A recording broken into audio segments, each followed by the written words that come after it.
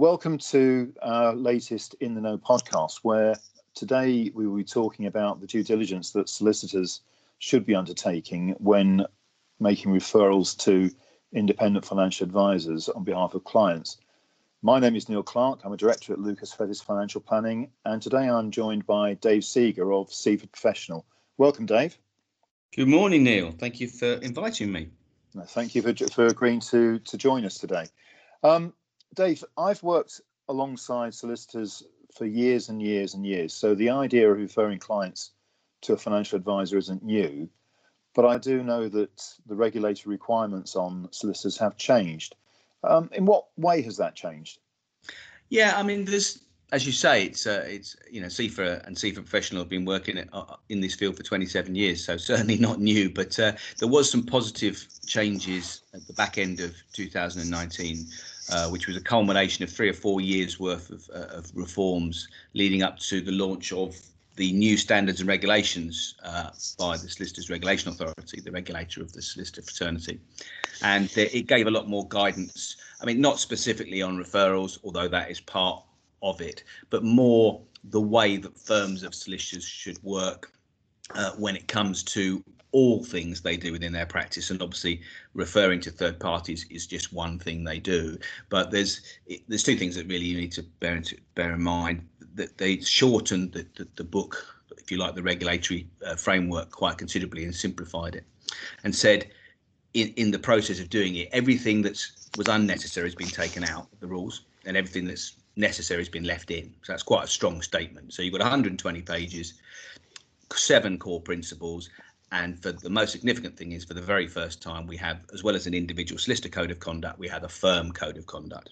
So the thing that's positive for referrals is they still have to make referrals based on what's in the best interest of the client, because that is one of the 7 principles, and we can certainly talk a lot today about what is in the best interest of the client, what isn't. But secondarily, they launched this firm code of conduct. So what they want is the management of the firm, and particularly the compliance officer, actually to frame a system or a procedure and guidance around how the individuals in the firm should work. So it's no longer should be just the onus to be on each individual solicitor to make their own decisions. What the regulator wants is to be a recognised process for third-party referral. So that's the real positive thing that came out last year. Okay, I think one of the points I'd like to explore a little bit more there is this thing about best interest of the client. And if I can perhaps set a scene a bit, for years and years, I've always felt that delivering the best outcome to the client involves the synergy that can be created by working with fellow professionals. And I've always thought that sometimes that's missing. How do you feel about that? I feel very strongly about it, and I'm well known for a particular quote that I used. In fact, it was used in some Octopus research that was published yesterday, which is that clients don't think in silos, so we shouldn't be offering them solutions in silos. And I think that's even more pertinent, in 2020 than perhaps it was 10 or 15 years ago. Life's more complicated, and clients think about sets of problems, and in that set of problems there might well be, as you say, financial need for advice and legal advice, maybe even some tax advice. The client doesn't think, I want to go and see 3 different people on 3 separate occasions. The client just thinks, I have a set of problems I need solving. So I think you're absolutely right, Neil. I think the importance of professionals working in collaboration for the benefit of the client is never been more important than it is now. Do you think, Dave, that the solicitors in general understand what the new generation of financial planners are doing in terms of this best interest of the client? I think we are dealing with a legacy of what we used to be like as a profession. And I can't blame solicitors for looking at what we were 15 years ago and thinking, crikey, they're not as professional as us. They're very commission hungry, all the things that we have long since done away with. We are more qualified. We are doing more qualifications. We had to. We are working purely on a fee basis. And I think most solicitors are aware of this. But I don't think there's any harm in reminding them, how qualified we are. But I still think we had to frame that against 7 years, 7 years to qualify to be a solicitor. So that it's understandable that they perhaps don't think of financial planners at quite the same level yet, but I think there's still work for us to be done to convince them that we are. But I think one thing that is interesting, and I think the thing that people forget is, if we forget the professionalism in the qualification sense, I think the professional way in which we deal with clients as a financial planning profession, I think we're very fortunate that we are dealing with the client by setting perhaps lifetimes of goals. So we're working on a financial plan over a long period of time, and we will be seeing that client on a regular basis. And we're not driven by commission anymore. So we're happy to do that. That's the way we now work. And interestingly, it's the complete opposite to the way solicitors work. And it isn't their fault that they're transactional, because legal processes are what they are. But they're always looking for a new bit of business where we've always got the ongoing relationship with the client. And I think that's the thing that we can really, really help solicitors with, by giving them that client they refer to us. We've got that hook. Oh, by the way, you now need your will. Oh, by the way, you now need a lasting power of attorney, so you should go back to the solicitor that referred you to us in the first place. So we can help them build that client relationship, and I think that's important. It's interesting. I had a recent conversation with a solicitor where I was talking about what they asked a client who came to them about writing a will, and I raised the question with this particular solicitor. I said, well, do you actually ask them about the beneficiaries and their circumstances, and do you talk to the beneficiaries at all? And they said no, they didn't. Hadn't really occurred to them. What to my mind, that strikes me as a logical thing to be thinking of doing, and a way to move on to the next generation. Yeah, I think some of that is, some of that is just pure professionalism, but also I think it's born out of the way that our regulation in financial services has evolved, in that know your client has become second nature to us. But I don't think perhaps 20 years ago it was. We might have dealt with a fact find and dealt with a matter at hand, or something that someone approached us about, or the thing that we were perhaps trying to sell in the bad old days. Yeah. But we are a much more professional industry, and it is very much about know your client. And again, as you say correctly, let's find out about your circumstances, and that may well be, and probably should be, beyond their individual.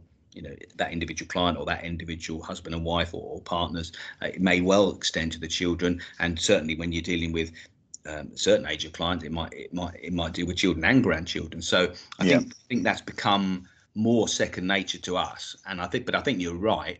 I think it needs to be more so as solicitors, and I think that's probably why you can't turn the corner at the moment without seeing there's an online conference or a virtual conference about next generation, or passing on the generational wealth, because there is this huge amount of wealth that is going to be passed on in the next next few years, and it really does need solicitors and financial planners working hand in hand to make sure that that's done in the best way possible, both legally and tax efficiently and financially. Yeah, there is that all-encompassing word synergy again there, Dave. I think that we do need there's a lot that both professions, both the legal profession and also the financial planning profession, can do to help each other, ultimately to the benefit of the client. I think the other thing, Neil, sorry to interject, the other thing that's added there, of course, is pensions freedom, because you can no longer sort of really separate pensions from estate planning, from IHT planning, because of pensions freedom, and because of the way that's evolved with the £1 billion being free of IHT in your pension fund. You can't look at these things in isolation anymore. So a solicitor can't really consider a client's situation without knowing about their pension. So they really need to involve the financial planner. So, and I think that's a massive positive as well. It was a legislation that took us all by surprise, but I think there's been a lot of positives, for that collaboration that came out of pensions freedom. Yeah. Okay. So if you were talking to a solicitor at the moment, Dave, and you were advising them about what sort of processes they should be putting in place to identify financial planning firms they should be dealing with, what to look for, what would you suggest to them? Well, I do think you have to obviously respect that we all as individuals have different things that are important to us, and obviously as a firm of solicitors, to be corralled by the compliance officer for legal practice, they are going to have to take into account existing relationships, existing solicitors who have strong partnerships with existing financial planners, and they have to be bringing all that into a process. But I think, like anything, if you're going to look at some sort of due diligence exercise, which I firmly think they should be doing, you need to decide, as you say, what's important to you. And I think certain things will jump out, and they may not always be the same things, but certainly, advanced qualifications and professionalism. I think charters of service, how quickly do you as a financial planning firm turn things around? I think the experience of individuals and different specialisms, because we have to understand that solicitors specialise in individual areas of law, so they find it very difficult to comprehend or believe that a financial planner is an expert in every area of financial planning. So we need to get that across. I think you referred to independent financial advisors at the outset. And I've always firmly believed in that, but I think impartial is probably a better word today. I mean, I certainly can't see personally how referring to a heavily restricted financial planner can be in the client's best interest. I mean, let's get that straight on the table now.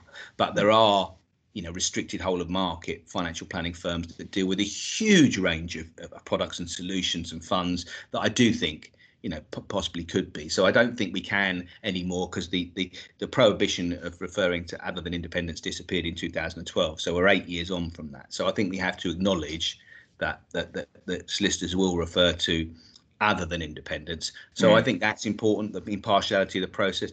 I think making it very clear when you're talking to solicitors what your fee process is, because obviously you want to understand theirs, how they charge clients. They should understand how you charge clients for different types of advice, different types of financial planning, because they don't want any surprises when they refer a client to you.